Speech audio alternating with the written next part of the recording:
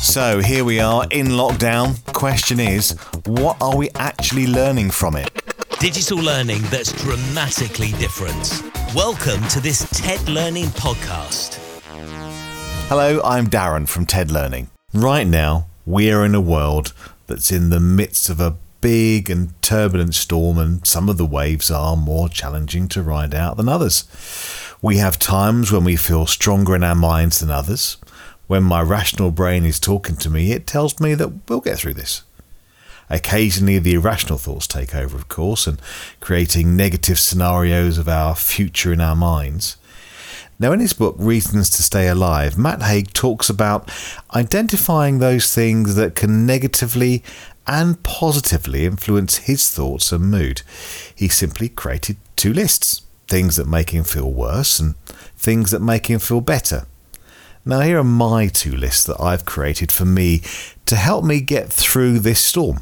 Things that make me feel worse are sitting down for too long, hitting that snooze button on my alarm clock one too many times, allowing myself to look at the news more than once a day, eating bread at lunchtime, spending all day inside, checking Facebook and other social media, eating too many sugary foods, watching television, spending too much time alone with just me, trying to think far too far ahead, and spending time ruminating about what's happened in the past and worrying about what might become in the future.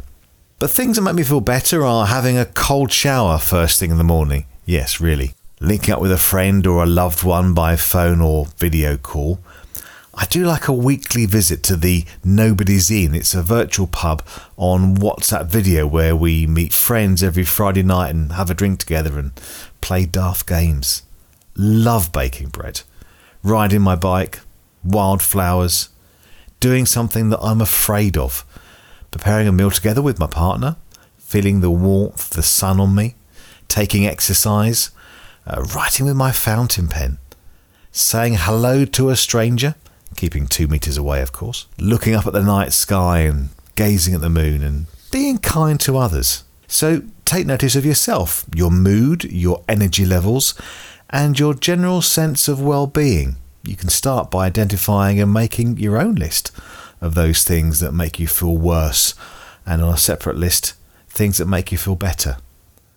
Stick it on the back of a toilet door, write it down on the front of your notebook, put it on your desktop wallpaper, on your phone, or anywhere that reminds you to be kind to yourself and keep a strong mind. This podcast was produced by TED Digital.